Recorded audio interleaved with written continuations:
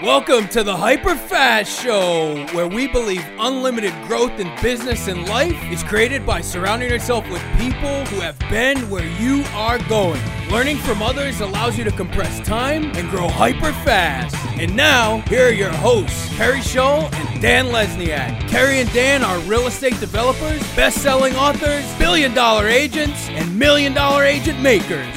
And now, get ready to grow hyper fast. On this episode of the Hyperfast Wealth Show, I interview Marco Santarelli. He bought his first property, his first investment property at age 18. Since then, he's gone on to build a portfolio of hundreds of rental homes, and he's helped other people do the same. He's also educated thousands. Welcome to the show, Marco.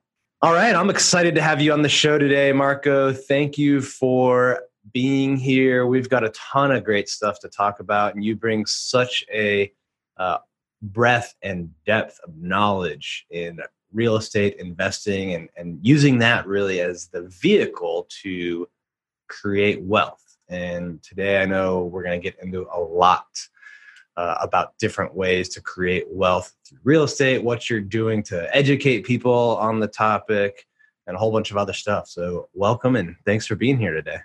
Thank you, Dan. I really appreciate being on your show. I'm excited to have a conversation with you and hopefully educate your listeners. Yeah, I'm excited about it. And before we jump in, can you just give the listeners a little bit of a sense of your background and how you got into real estate? I know you started really young, and what that progression has been like.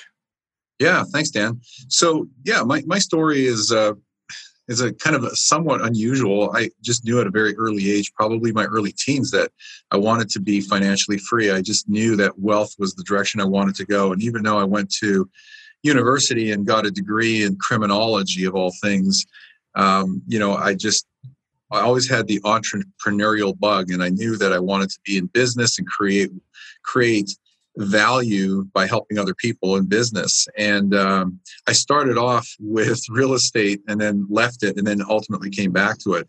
But people ask me, well, hey, how did you get involved in real estate? Well, my answer is I bought my first rental when I turned 18 years old. Why? Because I could qualify for financing.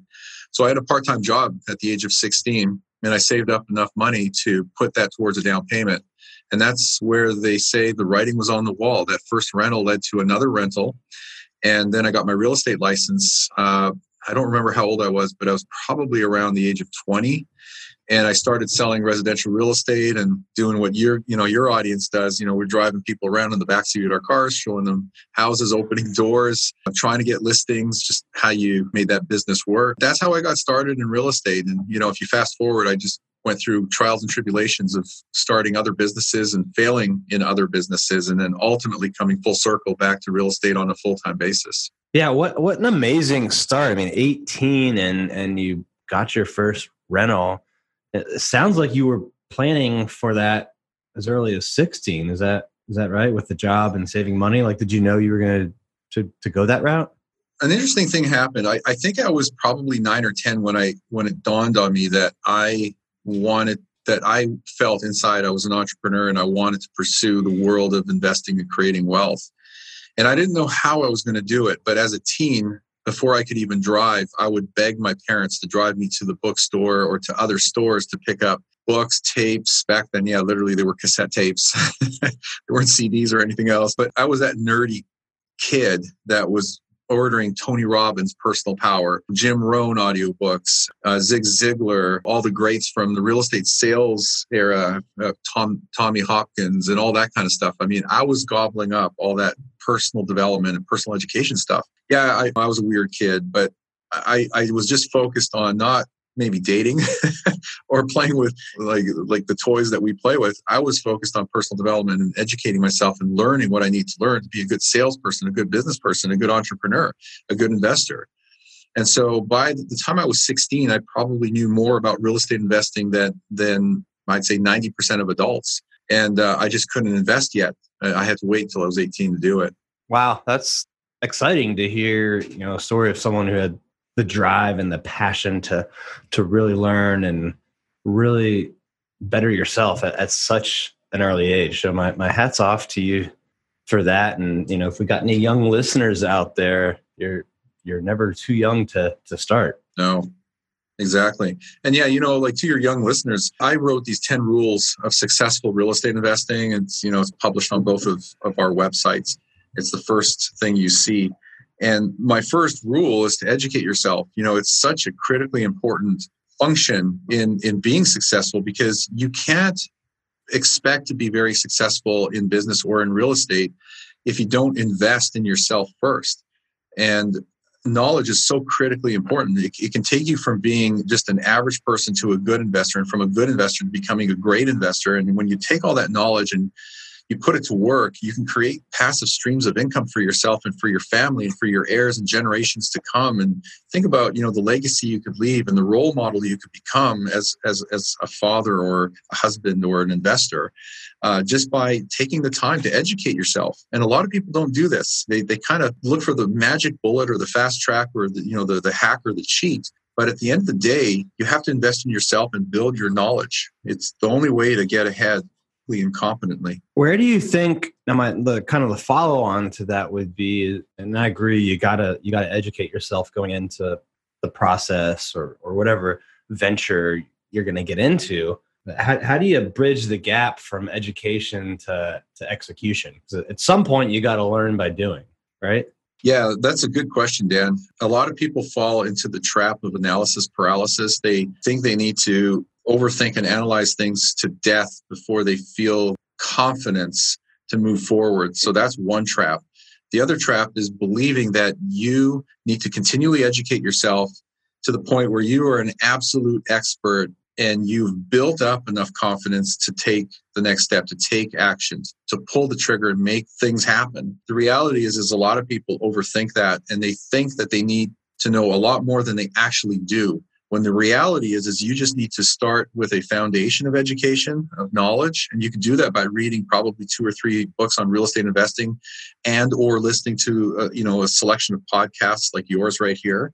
Once you have that foundational knowledge built and you know some of the questions you need to ask, then the next step, and this is the launch pad, is to start building the team of people around you that's going to help you and support you, because this is a team sport. You're not going to do it by yourself. You have to have a team around you, and that includes your acquisitions person. Now, if you're a real estate agent or real estate broker and you have access to deals because you happen to be lucky and you're in the right market where the numbers make sense, great. You are your acquisitions person. Or maybe you partner with someone, you become the acquisitions team. Then you have your property management company or your property manager. You have your lender or mortgage brokers that will help you with the financing. You have your asset protection attorney. You have your tax advisor or CPA, your title company, et cetera, et cetera. So you build a team around you that will support you, and they will be able to ask questions that you may not think about. But you don't need to know everything. You do need to educate yourself. And the thing is education never ends. You can start and you continually educate yourself, but you should always be a lifelong student. Like I've been on 2 cruises with Robert Kiyosaki, and very smart guy, very successful investor. But if you look at Robert Kiyosaki, as successful as he is, he owns probably close to 2,000 units of residential real estate. He's always at the back of the room with a notebook, writing down notes, listening to whoever's speaking, even if he's heard the stuff before and he knows it probably better than the presenter. He's always listening and learning and looking for the next thing that he hears that he didn't know, or maybe he knew and forgot about and needed that kick in the butt.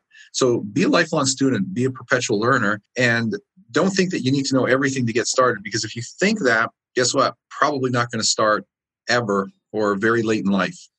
Yeah, that's a great observation about Robert Kiyosaki, who, in case anyone doesn't know, he is the guy who wrote Rich Dad, Poor Dad, and one of the icons when it comes to real estate investing. And I saw Tony Robbins actually do the same thing at an event that my wife and I were at a few years ago. There was a guest speaker was up there, and he was just ferociously taking notes in a notepad. Like, I've never seen someone write as fast as he was. And this was like his one time not on stage for like 12 hours that day. And he must have filled like 30 pages of notes, just like insanely like consuming the information being taught by this guest speaker. So that's a great observation on Robert Kiyosaki, that like, even when you're at the top of the food chain, the top of your game, there's still an opportunity to learn from other people. Always. That's a key point, Dan. You hit the nail on the head. No matter how much you know, there's always more that you could know if you want to learn. First of all, knowledge is endless. And second, you don't know what you don't know.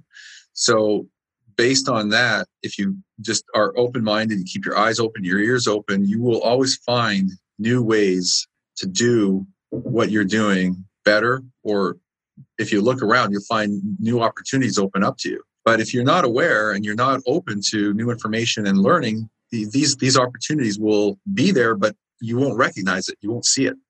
Yeah, I agree. And I like the point you made about building the team around you. And you listed like 6 or 7 examples. And you don't have to become an expert in every part of process in every area. And if you do, at some point, you're going to be holding yourself back in your ability to grow. So can we talk for a little bit about how you went from the self-educated teenager who bought a rental property? Like, how did you get from there to where you are now with the team in place, several multifamily properties, educating other investors? Like how did you start that scaling process and build out the team that you currently have? An interesting thing happened in 2003. This was kind of the turning point. You know how there's different events that happen in everybody's life that takes them on a completely new trajectory. I had come out of a dot-com failure. I was a third co-founder in a dot-com business back in 1998. And we had 105 employees and raised $9.5 million in venture capital funding. And then when the NASDAQ crashed, we were not cash flow positive, as were many companies at that time. Remember pets.com and companies like that. I mean, these were all companies doomed to fail because they just didn't have a sustainable business model.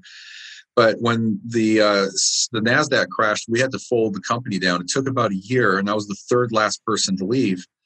But coming out of that, I didn't want to go back into corporate America. I didn't want to go back into real estate sales. I didn't want to have a job, like a job. I knew I was an entrepreneur and I had to find my way. And so I took some time off. I had the, fortunate luxury of being able to do that for a period of time. And I got this email in the middle of 2003 from someone who you might recognize, or if you're in the real estate investing space, you might recognize a guy named Robert G. Allen. And he wrote about 20 books, but he's well known for his book, Road to Wealth and Nothing Down. He was one of the godfathers of Nothing Down real estate.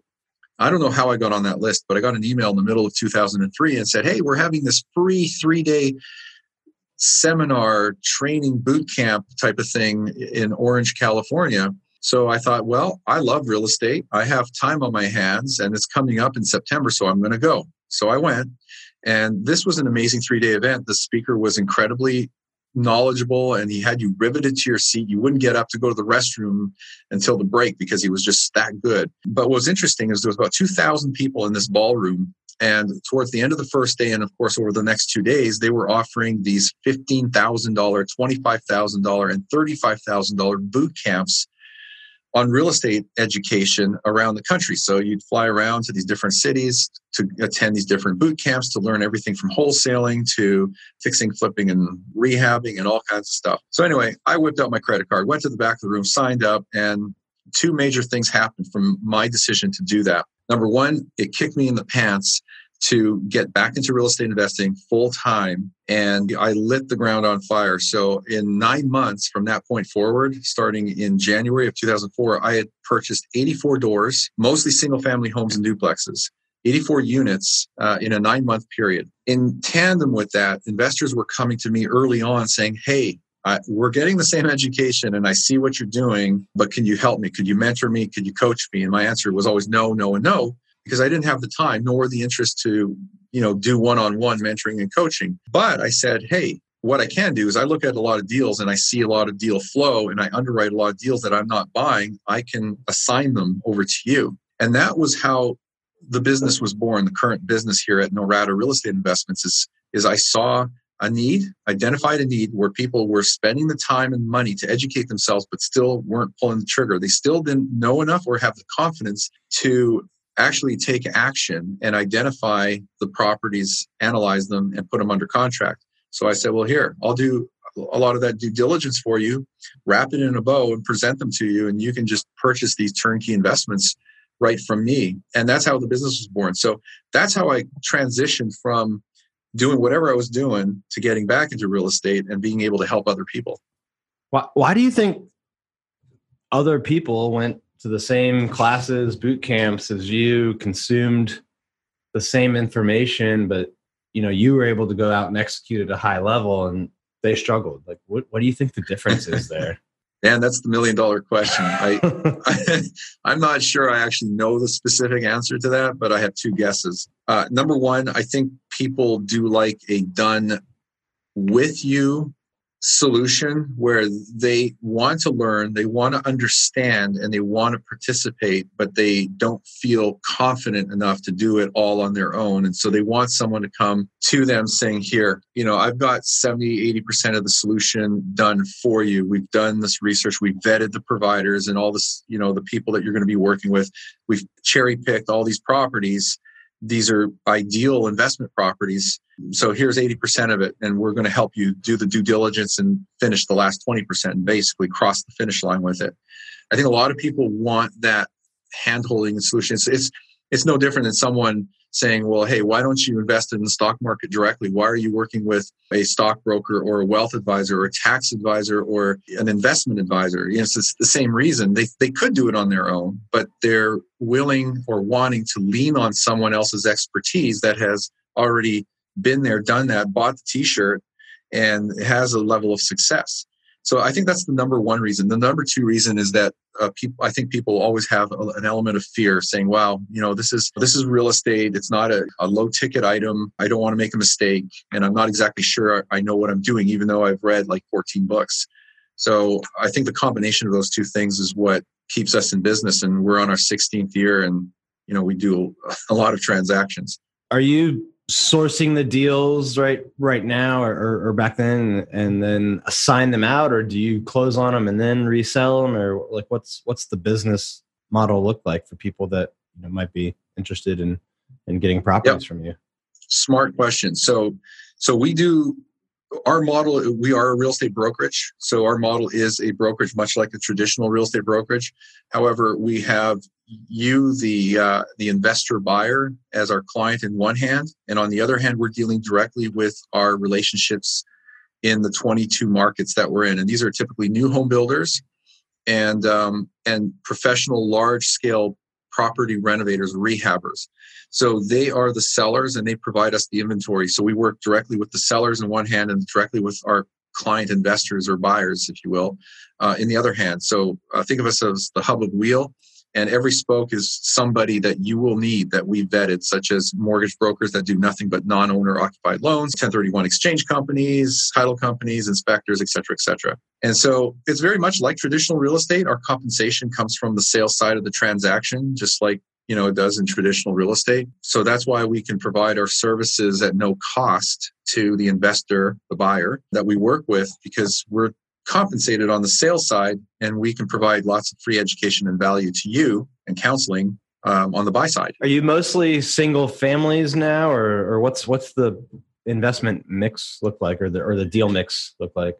Right. The mix is 80% single family homes, because that just happens to be the most abundant property type in the United States. And it's easily found, easy to work with, easy to understand, easy to buy, and easy to sell in terms of, within the context of real estate. The other 20% is made up of duplexes and fourplexes. And those are often new construction, just because the environment we have in the United States right now, it's very hard to find, well, even for multi-units, I'm sure you're probably discovering this on your own, but even with small to medium-sized multi-unit properties, it's very competitive. Everybody's chasing after them. They're not overly abundant, so they're much harder to find. So the single families by far is the most widely available unit type available. So that's what 80% of our sales are.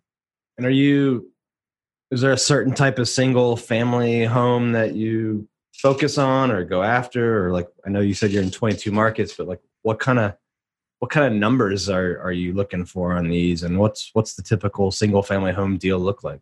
Yeah, so that's a great question for an investor to ask. And so typically these are 3-bedroom homes. They're anywhere from 1.5 to 2 baths. That's the average of what we have, but they can range from 2 to 4 bedrooms.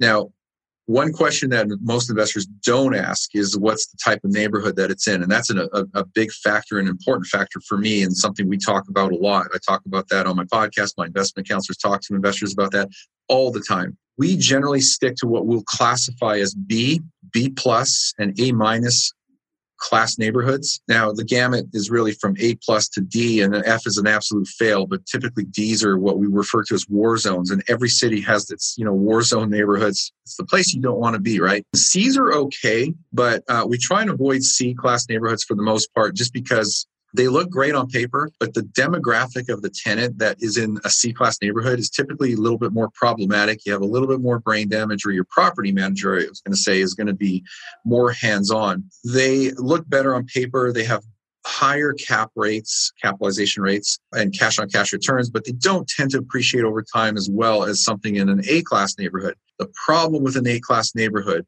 is that they don't look as good on paper, because the cash flows are very tight and the cap rates are pretty low, but they tend to appreciate much better and hold their value much better than anything in a C-class neighborhood, and even to a large degree B-class neighborhoods. What we find is the sweet spot are properties like 3-bedroom, 2-bath homes, detached homes, in your B plus and A minus neighborhood. That's the best bang for the buck. It's kind of like the sweet spot between appreciation potential and cash flow and cap rates. So that's what we focus on in the 20-some markets that we're in. Hey, that's a great point. We'll get right back to it. But first, I wanted to talk about a problem that so many real estate agents are facing. In fact, nearly 90% of agents are facing this problem. And that's the problem of going out of business. And then most of the ones that do are still struggling. They're struggling to get the results they want. But look, it doesn't have to be that way. I know, because it wasn't that way for me. In my first year in real estate, I sold over $22 million in real estate volume. I wrote about it in my best-selling book, The Hyperlocal, Hyperfast Real Estate Agent, but I wanted to do something more for the industry. That's why I created the Hyperfast Accelerator program. Now, I know what you're thinking, not another coaching program, and I get it.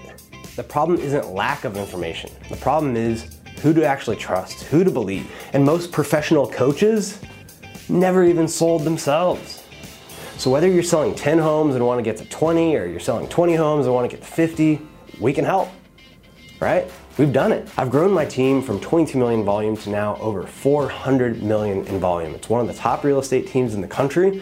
This is what separates me from most real estate coaches. Like, I'm still in the game. What I'm gonna teach you in this program is stuff that's actually working today in my business, all right? What would your life look like if you sold just one more home a month? If that's something you're interested in, if you want to get those types of results, click on the link in the show notes or go to bit.ly/hyperfastcoach and sign up for a free discovery call. And look, we don't take anyone and everyone, all right? The problem with most real estate coaches is that they do, right? They try to cater to the masses. So we only take a few people on purpose because we want to provide highly strategic, individualized, personalized service to help you get the type of results you want and achieve your goals. Click on the link below, sign up for a free discovery call, and I'll see you soon. Let's peel the onion back a little bit more. What kind of cap rates are you typically getting on these B and A minus properties? So in 2020, this year we're seeing cap rates range from 6% to 8% as just kind of a general rule of thumb. It really is market specific and neighborhood specific. We'll see cap rates on some properties that are as high as 9%, and sometimes they actually touch 10%. Those are more of the $80,000 to $100,000 properties. But as a rule of thumb, bank on 6 to 8% as a cap rate. And then when you put 20% down and you apply financing or leverage to those properties, you can see those cash on cash returns jump up to 8 to 10 to 12%. It really is, again, market specific. And let me give you an example of that. If you look at the 3 markets that we're in Alabama, which is Huntsville, Montgomery, and Birmingham, Properties there are going to range from 80 to about $140,000, $150,000 for a 3-bedroom home in a B class neighborhood. Those are going to kick off typically anywhere from 7 to 10% cap rates. And then, with leverage, you're going to have your cash on cash returns that are going to be probably 8% and above. But when you look at a market like Jacksonville, or let's say parts of Kansas City, parts of Indianapolis, Chicago, maybe not so much Chicago, you're going to find properties are going to be in the range of about 130 to 180, 130 to 180,000 for, again, a nice, good size 3-bedroom, 2-bath home. However, those are going to be in nice neighborhoods with stronger appreciation potential. They have good stability, but initially they don't look as sexy on paper because you've got lower cap rates and your cash flows are still good, but relatively speaking, they won't outperform the Alabama properties in the first year or two, but over time, they will outperform them appreciation and equity-wise. Yeah, no, there's certainly like a lot of variety, and like we see that in our market, like in the really good parts of Arlington and DC, like the cap rates are as low as 4%. And if you get in the outskirts or some other places or up some areas of Baltimore, then you can touch double digits. So you're experiencing an issue there in your market, like what we have here in Southern California, and what you actually see pretty commonly in much of the coastal markets in the United States. And that is that property values, or price, I should say, property prices have gone up so much that the markets become expensive. They become unaffordable. The affordability rate drops. And what we find is that prices appreciate faster than the rent. So the rents actually trail behind. And there's this rule of thumb, or this metric we use. It's called the RV ratio, or the rent to value ratio. You could also call it the rent to price ratio. And what that means simply is this. If you have a property that's $100,000, I use that because math is simple. And by the way, we have a lot of $100,000 properties in decent neighborhoods. You ideally want that $100,000 property to rent for $1,000 per month. So that's a 1% RV ratio. If you are in a market where you've got $1 million property, let's say, the DC area, in an ideal world, you want to have that rent for $10,000 a month. Again, 1% of the value or the price. You're not getting that here. No, you're not. And my guess is that the market you're in is probably like Southern California. You're about 0.4%, meaning that property will rent for about $4,000 plus or minus $500. Yeah, probably 4,500 to 5,000, maybe. So yeah. Range. Yeah, so there you are. Close. You're in that 0.4, 0.5% RV range so that doesn't work from an investment perspective. And if you do think that you're a smart investor and you're going to buy that even with a 0.5% RV ratio because you believe you're going to make it up in terms of appreciation, you're going to give up on the cash flow, maybe have negative cash flow, but you're going to make it up on the equity growth through appreciation, well, then I would call you a speculator. You're borderline a gambler because markets do appreciate, and over time they certainly do because of inflation. But the reality is if you're chasing appreciation, if you're hoping the value or the price goes up, it may not, and it might for the next year or two. But the thing is markets are cyclical. They will appreciate and they also depreciate, especially as affordability gets low and or interest rates go up and or the economy suffers because unemployment is increasing. I mean, these are dynamics, macroeconomic factors you cannot control. And so property values change. But if you're banking on your investment being a capital appreciation, a capital gain, such as appreciation, well, then you're speculating. And I don't believe that you should speculate. In fact, my third rule of my 10 rules is to never speculate. You shouldn't be a speculator and chase after appreciation. You will get it. It will come. It happens organically because of inflation. And then, if you're in a high demand market, those drivers of population growth are going to push prices up as well. But don't try to get in when you're late in a cycle. You're not necessarily at a top of a local market cycle, but you're getting there and thinking that you're going to continue to have 2, 3, 4, 5 more years of strong growth or price growth. That may not happen. There's no guarantee of that. So don't be a speculator. Don't gamble in real estate. Invest for cash flow, but intelligently invest so that way you have the cards stacked in your favor to gain the equity as time goes on. Yeah, no, that's a great point. Like you you shouldn't plan on having negative cash flow and hoping that you get the appreciation. And we definitely see that in our market. The price to rent ratio is like you described. And the way we approach investments is like, if we acquire this property, can we improve the value by doing a build or getting more density or something in it that it's going to give us the opportunity to take advantage of those higher prices by improving it, because it makes the improvement go up by that much more of a multiple. But if you were going to if your plan was just to hold it and have negative cash flow while the prices go up, then I think you should probably look at other markets for cash flow or a different strategy. Right. Yeah. If you want to be an active real estate investor and take the active approach and build value, create value, meaning that you are taking a property over that needs work and you can improve it or is poorly managed. And this is the case with multifamily units where they are undermanaged or poorly managed, and you can add value, meaning add to the market value of that property by improving the management, by improving the operations, by cutting expenses, by increasing rents. Great. That's a value add approach. And that works very well when you find the right deal. But some people don't have the knowledge or the expertise to do that. And some people don't have the time to do that. So it's really not even an option. The other alternative is to be a passive real estate investor and be more passive, where you are buying into cash flow in quality property in good neighborhoods that don't need work, but have that cash flow, the rates of return, and the appreciation potential.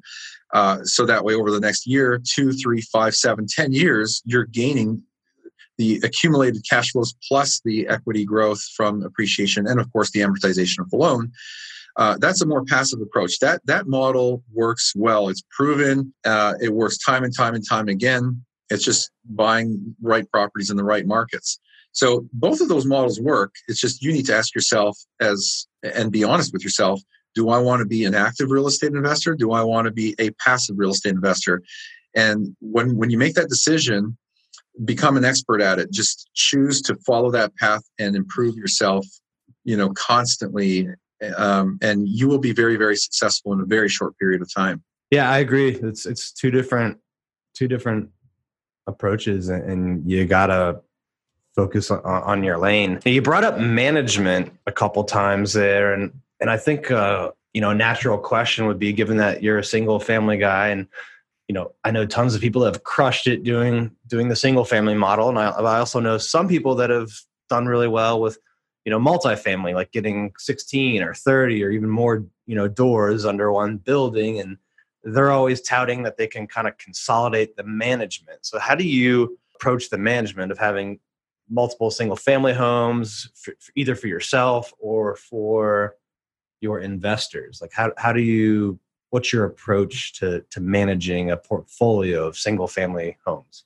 With very few exceptions, we as a company, my team and I, don't recommend that you manage your own properties unless you really know what you're doing. You're seasoned, you know how to deal with people, you understand the tenant landlord laws, you enjoy, dealing with tenants and collecting rents and all that kind of stuff. I'm not saying don't manage your own properties, but 99% of the time, you probably won't and shouldn't. And especially if your properties are out of market or out of state, meaning that they're not local to you. I always suggest you focus on your career, your business, spend time with your family, enjoy your hobbies, travel, do all those kinds of things, and not be involved in the month-to-month or day-to-day operations of managing your properties. So what's the solution? How do you manage your properties? The answer is pretty simple. In any market, particularly, medium to large size markets, you're going to have many, if not dozens, of professional, full-service local property management companies.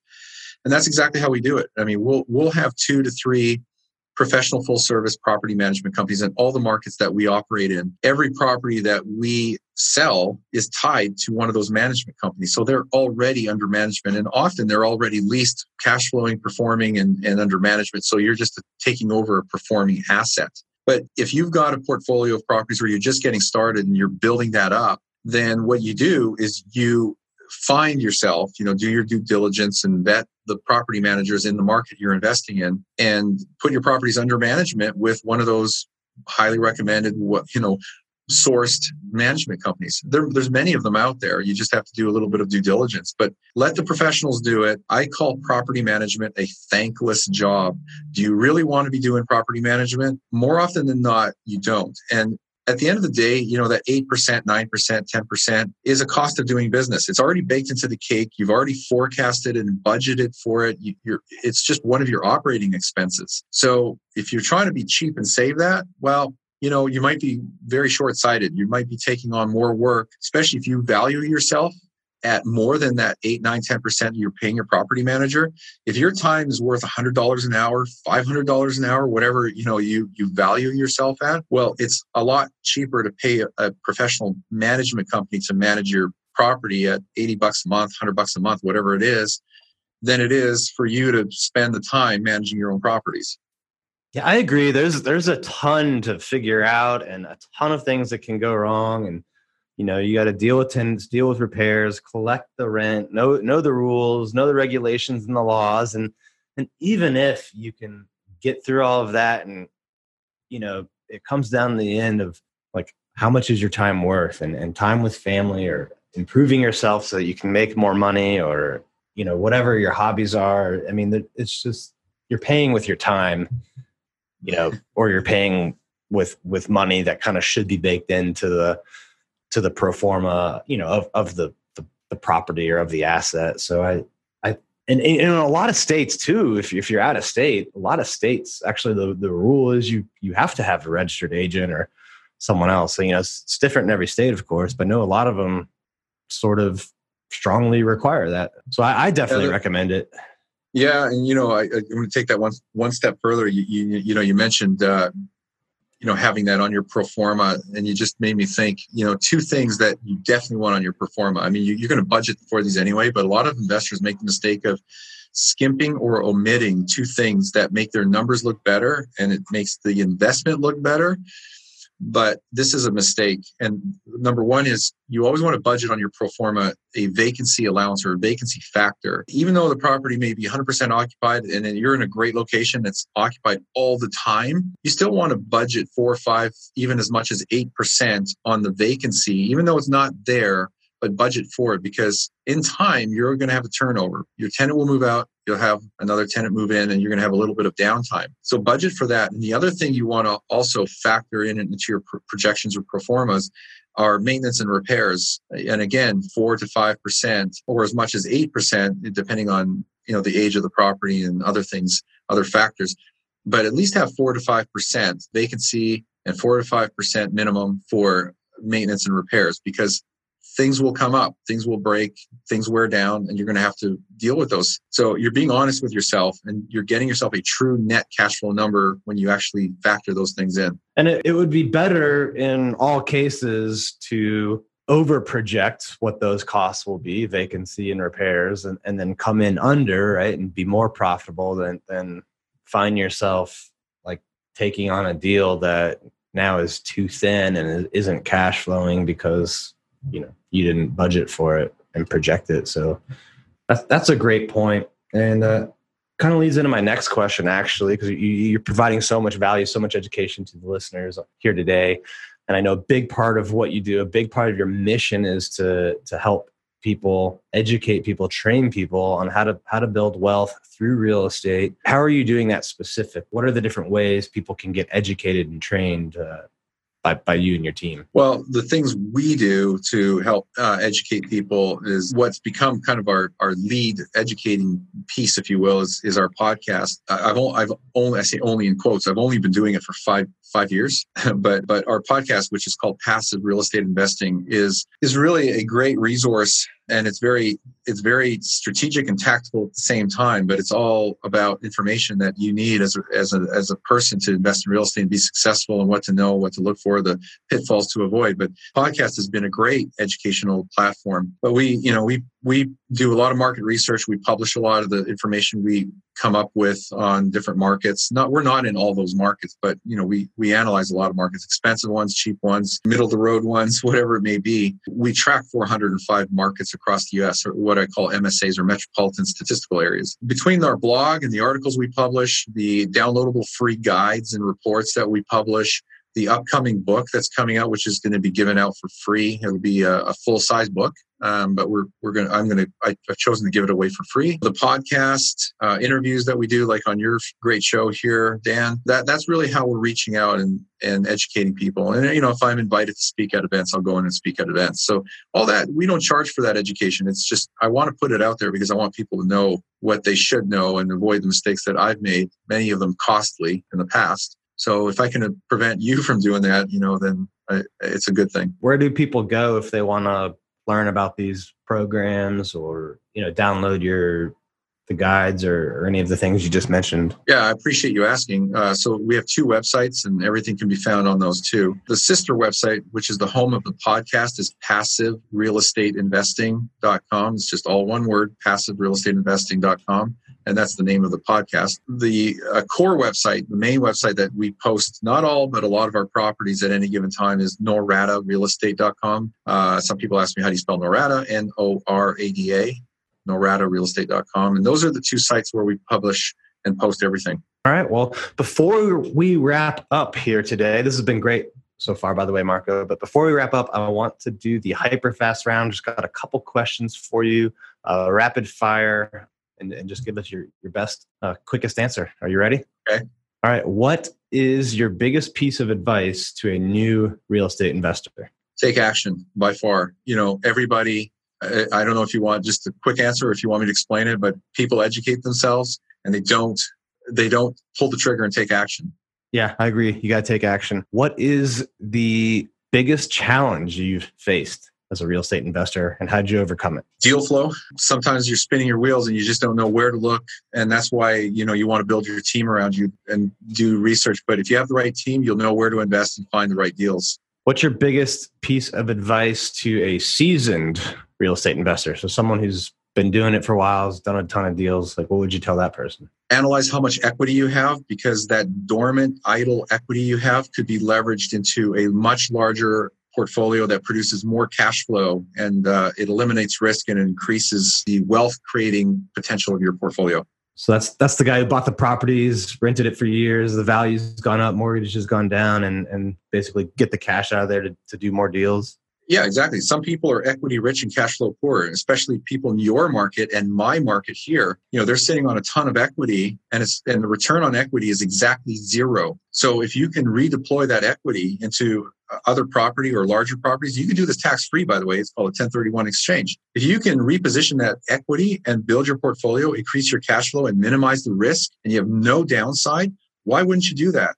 This is something we're doing a lot right now because people have gained so much equity in some of their properties that it's the right time to actually take that equity out of harm's way and grow your portfolio and increase your cash flow. Yeah, that's a great piece of advice. Thank you. Last one, where do you see yourself in 10 years? I will still be doing what I'm doing today, helping people build their real estate portfolios, creating wealth, creating passive income, putting them on the path to financial freedom. So this is what I'm passionate about and what I love to do. So I'll still be doing this. Awesome. Marco, I enjoyed our time. You provided a ton of value.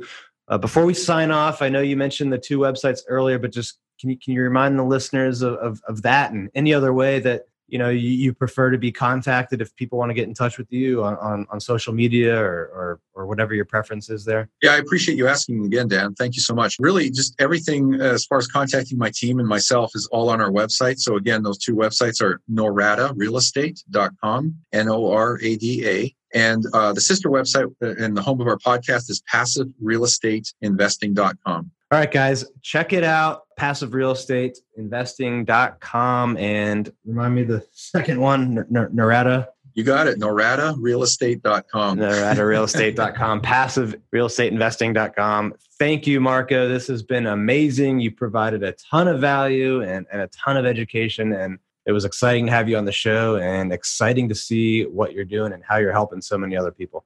Well, I appreciate you inviting me on, Dan. Thank you so much. And you too. Keep up the great work and build this podcast. I love it.